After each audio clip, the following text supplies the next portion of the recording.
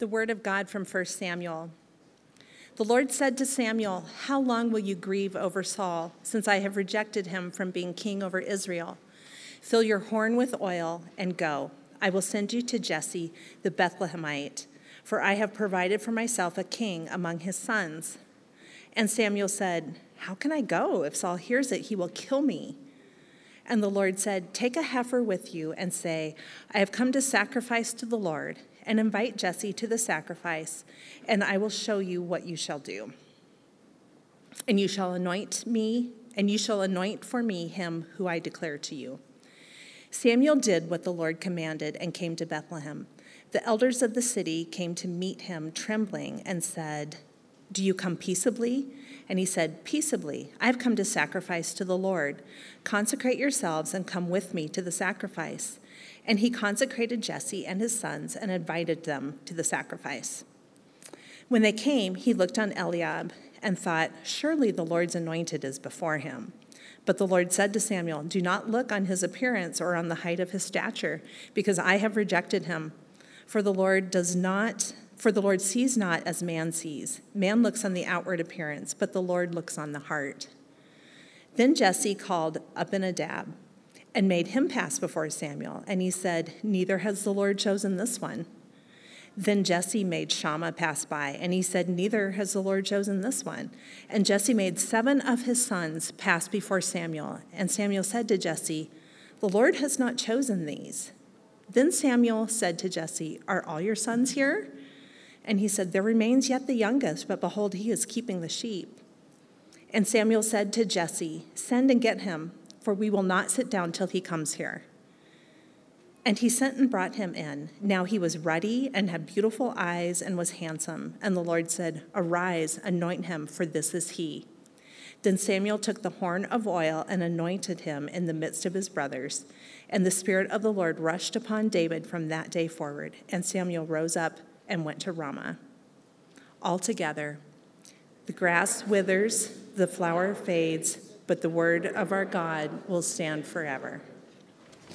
Would you please remain standing for a moment longer? Thank you, Penny. Let's pray. Lord, we need your Spirit to help us understand these ancient words. Shape us. Remind our hearts that we've been grafted into your story, the story that you have been writing since the beginning of time. And may we understand that these stories are our stories, that they belong to us. And so help us. We need you. Teach us to love you more. Teach us to see you as beautiful and believable. Compel our hearts. And we pray this to the glory of Jesus, your Son, our Savior. Amen. You may be seated.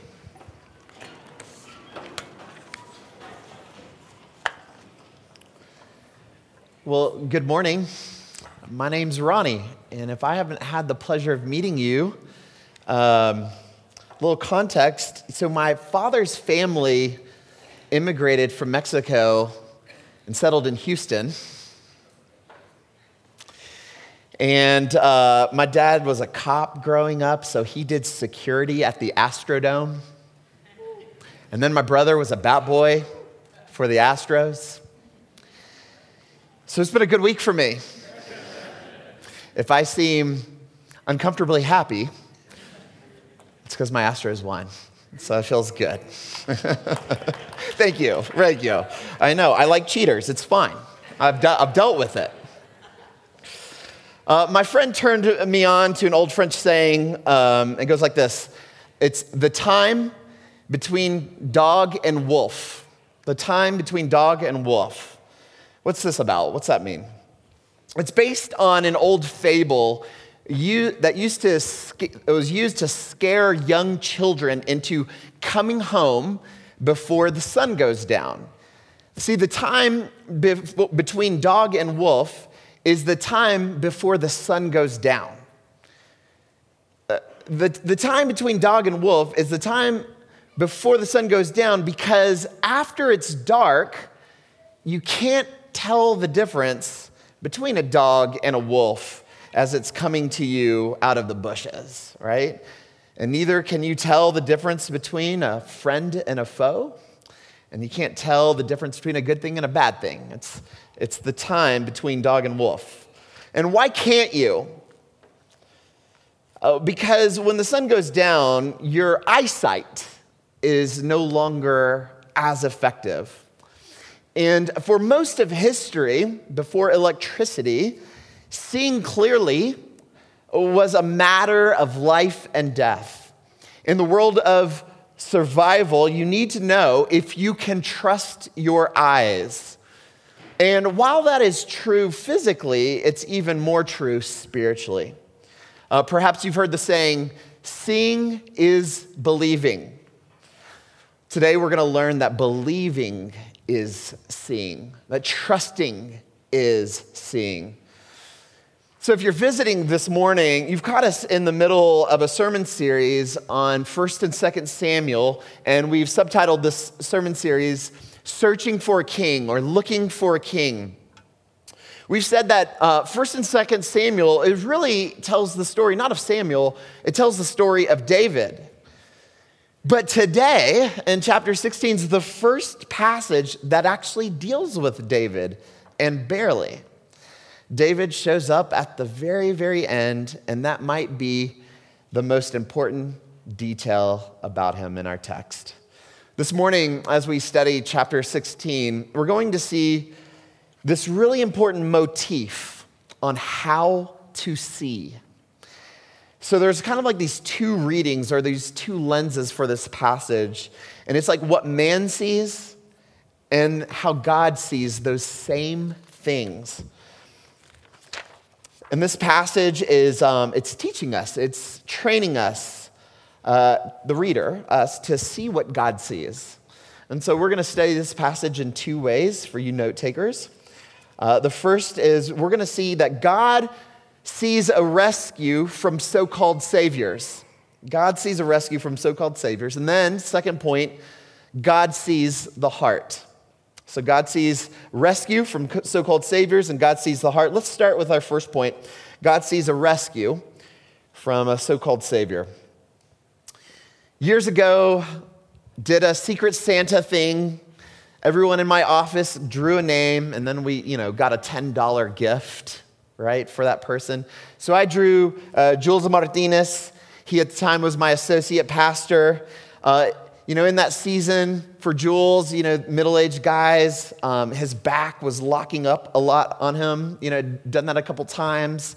And so I had the clever idea of getting one of those back massager things, like $8 at Walgreens, right? So I thought, hey, I have a really helpful gift. It's gonna fix him right up.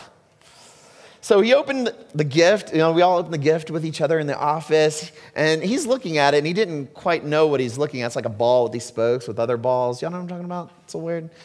So, I took it, and I shoved it in his back, as like a free demonstration. And when I did it, he literally yelled out in pain, like, ah!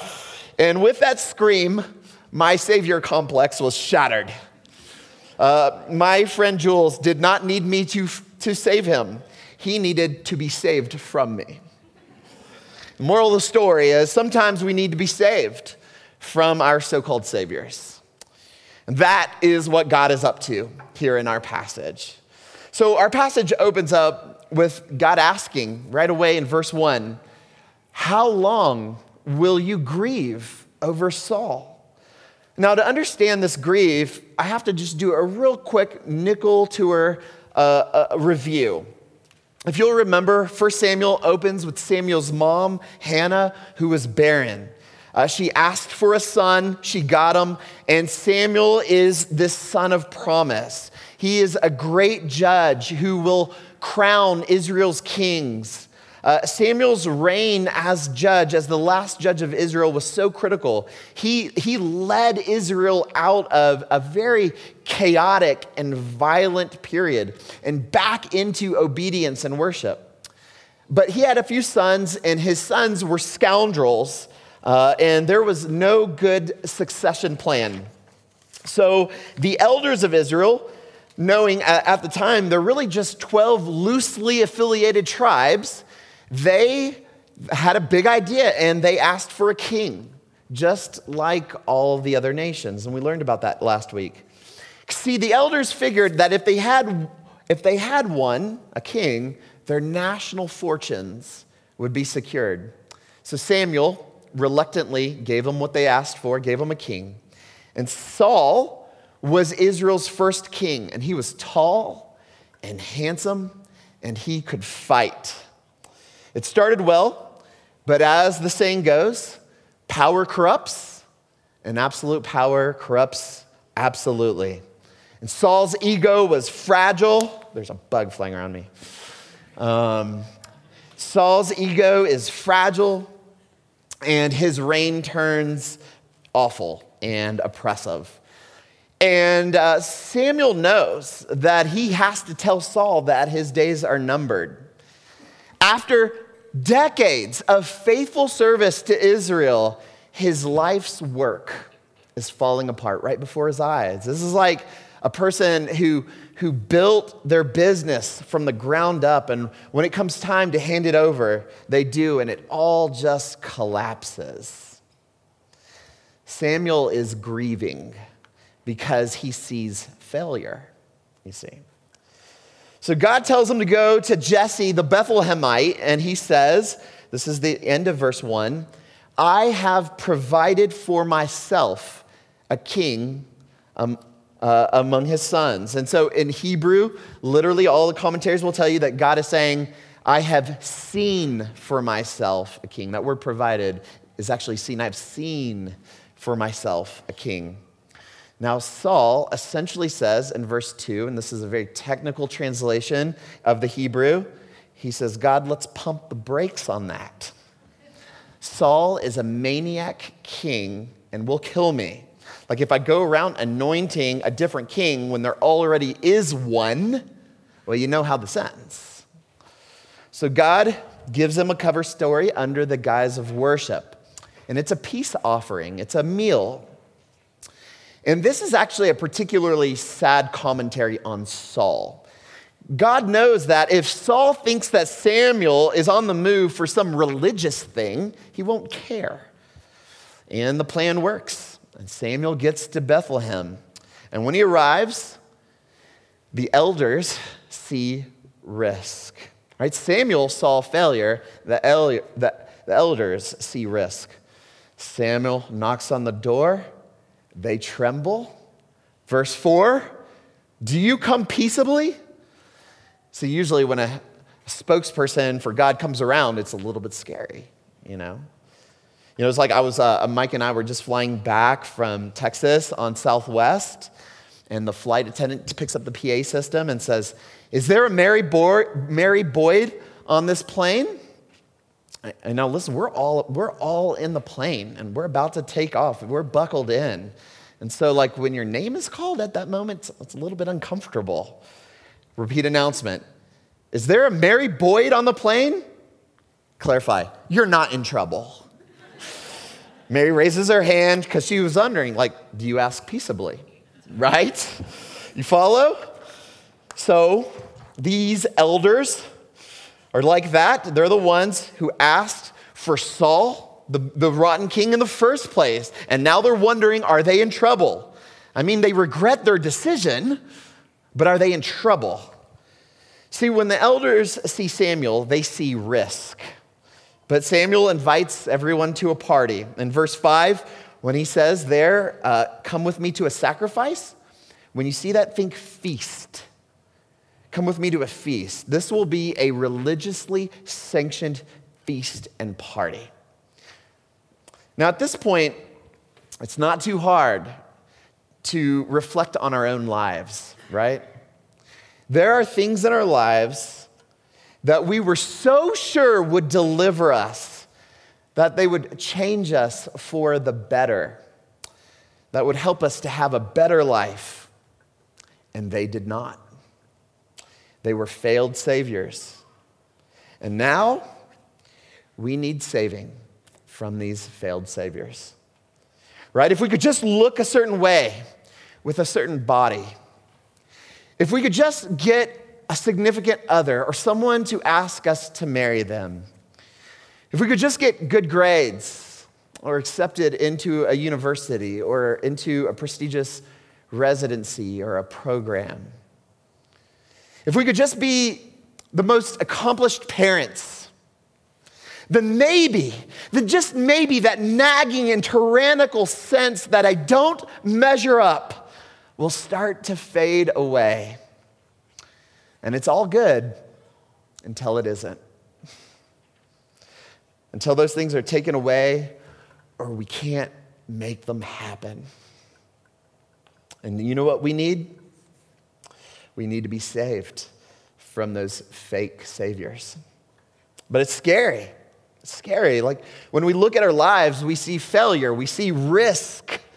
What we don't see is what God sees. Can you see this in the passage? Samuel saw failure, the elders saw risk, but God saw an opportunity. He saw a king, the true king. And there's this invitation, right? This passage is teaching us. There's this invitation to see as God sees.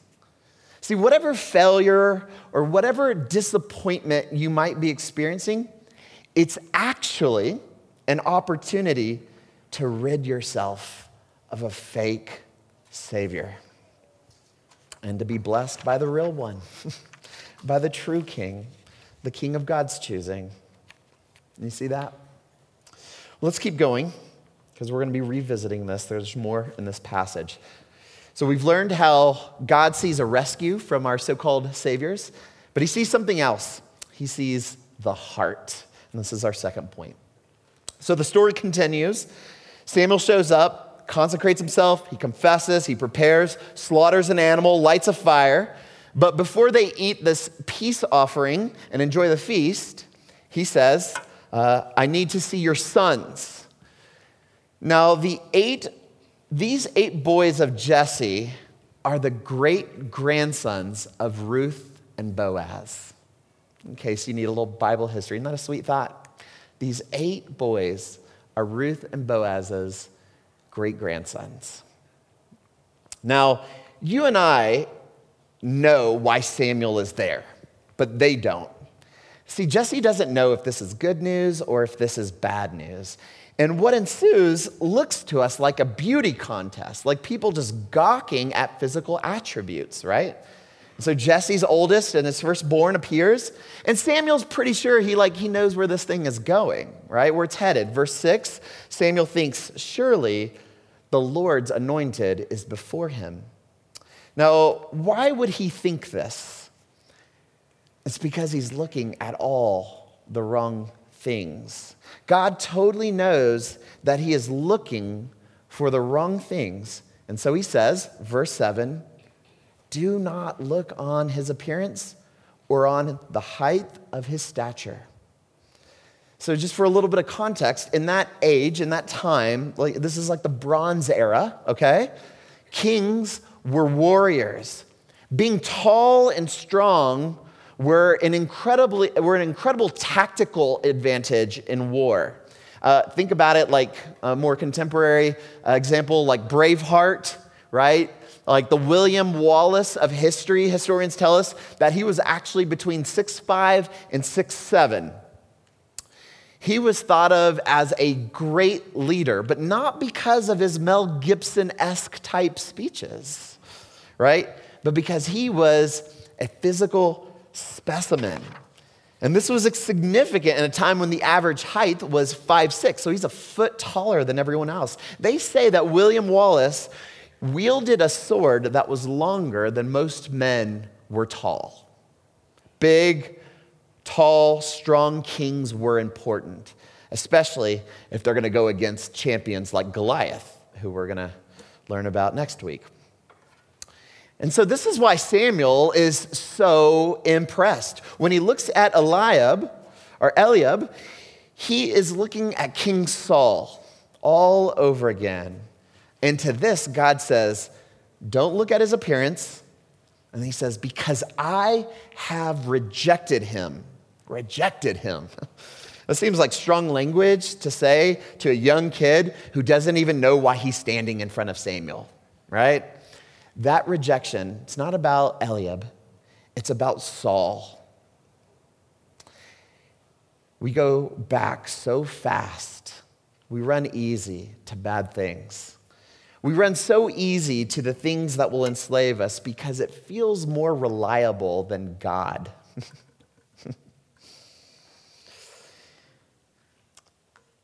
So to this, he says, don't look at the appearance. Saul saw power, good looks, strength, promise, the things that he knows. Samuel's eyes could not see what God saw. So God says, verse 7, man looks on the outward appearance, but God looks on the heart. So God is saying, listen to me. Listen to me. In me is all the warrior you will ever need. I don't need a strong warrior. I have all the power in of myself. I don't need a warrior. What I want is a soft heart. And so what ensues is a parade of sons. Verse 8, son number 2, Abinadab. Next. Verse 9, son number 3, Shammah. Nope. Next. And after son number 3, they don't even get names. Now, Samuel gets it. He recognizes that he can't see what God sees. And so he does the next best thing. He listens to God's voice. You notice that Samuel's refrain after each son, he says, neither has the Lord chosen this one. So, right, he's listening to God's voice. He's listening to God's word. You hear that? He's listening to God's word instead of trusting his own sight.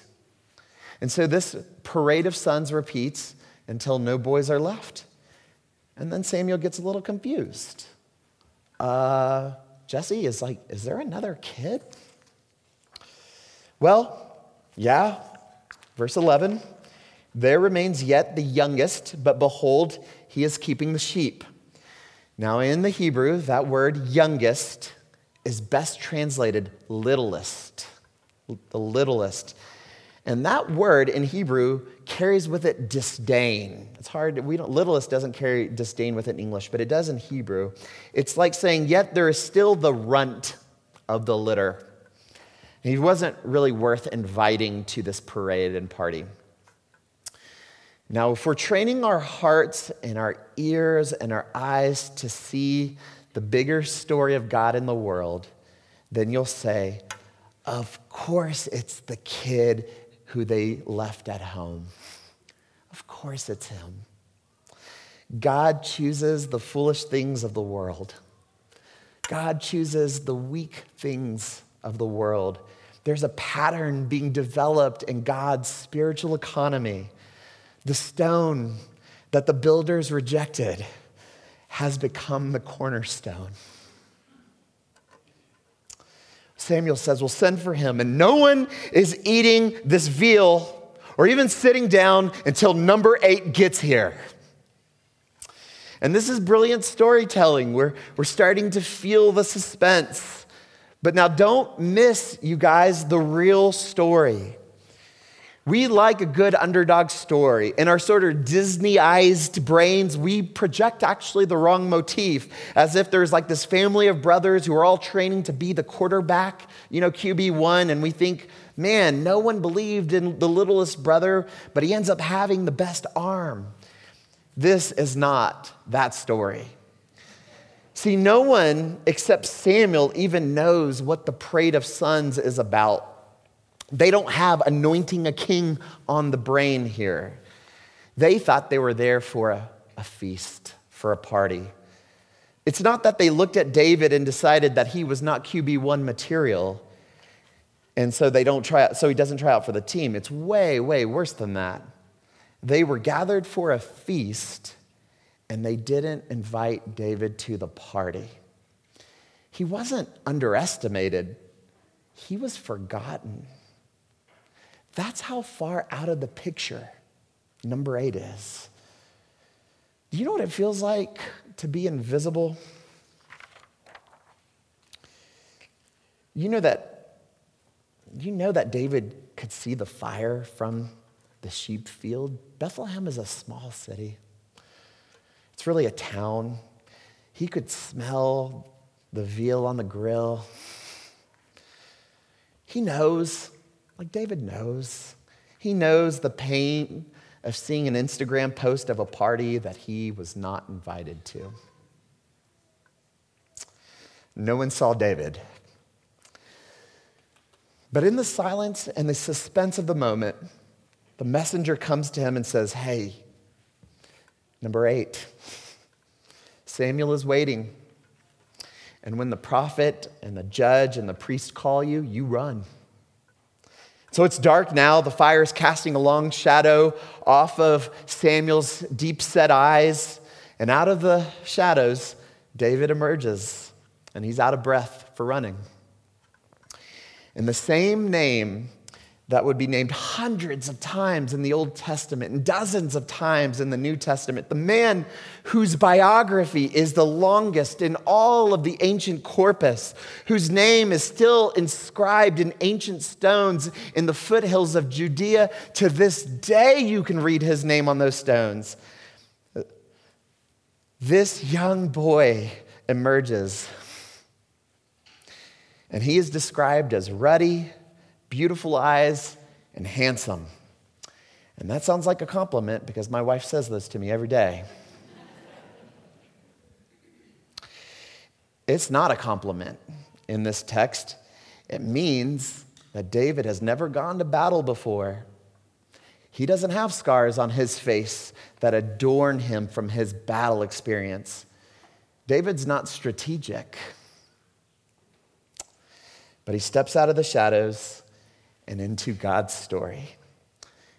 And when Samuel lays eyes on him, God whispers, arise, anoint him, for this is he. And Samuel trusts God's word, not his own eyes, not his own logic. And Samuel pours oil on his head, and the invisible one is finally named. Verse 13, the Spirit of the Lord rushed upon David. The first time you see his name in the whole Bible. It is this anticlimactic, passive way that King David is first introduced to history. This man who gets more screen time than anyone else, whose love, lusts, poetry, courage, foolishness, painful betrayals are so captivating. His story begins not by political maneuvering or military conquest, but by the sovereign choice of his Lord, who chose an unseen, forgotten runt to be his king. Man looks on the outward appearance. God looks at the heart. God looks at the heart. Is that good news or is that bad news? And do I believe it? You know, we spend a lot of time on our outward appearance, hours in the gym, stuffing our face with kale and blueberries and chia seeds, work tirelessly in our careers, hours. And none of this is wrong, except that it begs the question, how much time do we spend working on our heart? I mean, what would it look like if your outward appearance depended on how much time you spend on your heart? Would you still look healthy and fit?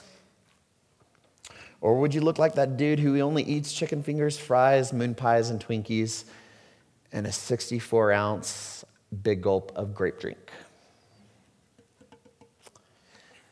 Do you invest in your heart where God looks?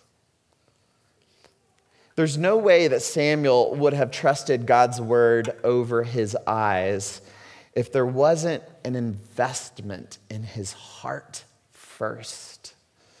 He was able to respond to God's word because his heart was trained to listen. And this means everything because God really does not look on the outward appearance, but he looks upon the heart. And in David, he saw a lowly, runtish shepherd, and he chose him. Not because Saul was a wolf and David was a dog. God knew everything glorious and broken that David would become. David is both wolf and dog, but with all of his failures, he's a man after God's own heart. And we must not neglect the careful care of our hearts. Our hearts need to be oriented and ordered regularly toward God, towards Jesus, the real Savior. So that when we listen to his word, when his words are speaking to us, instead of running easy to the things that our eyes trust, we run easy to the things that God loves. Well, let me conclude with one last observation from this text. So my son, who I took on a college trip, crazy, he used to be a baby. And it's something when your babies grow up. I could cry just thinking about it. So my son, Micah, when he was little, he's not unlike other kids. He had a big old head for his body, right? You know, like his head's like half his body weight, right? That's actually what made walking so hard and so difficult. He would stand himself up and look down at his feet, and he was so impressed by his feet that they could move one in front of the other.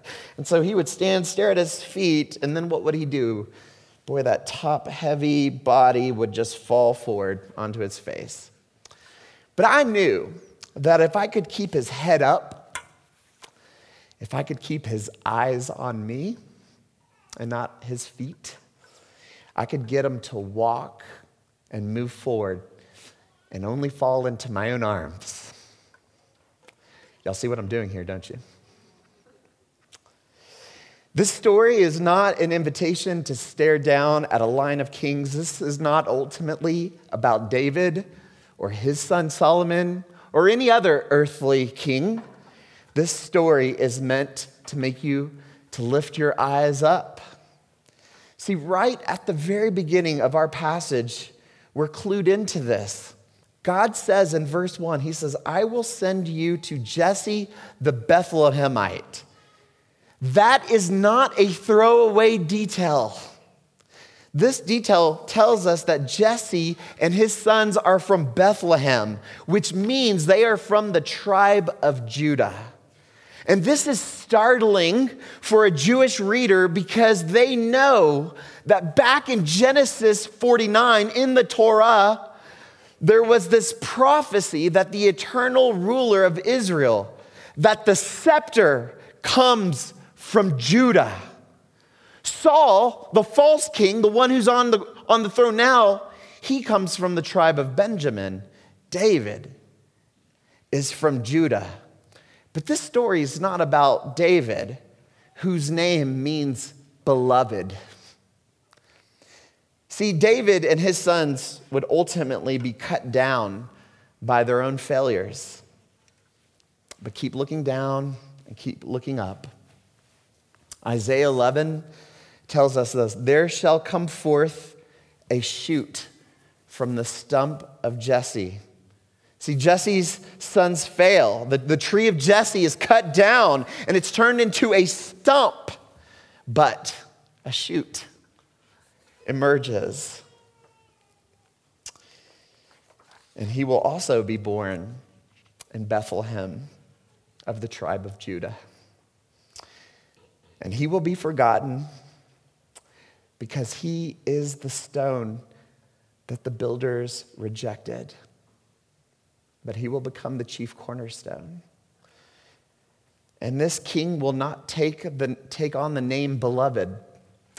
What he takes is your sin upon himself. And he will die a death that you deserve as your substitute. And why? To make you his beloved.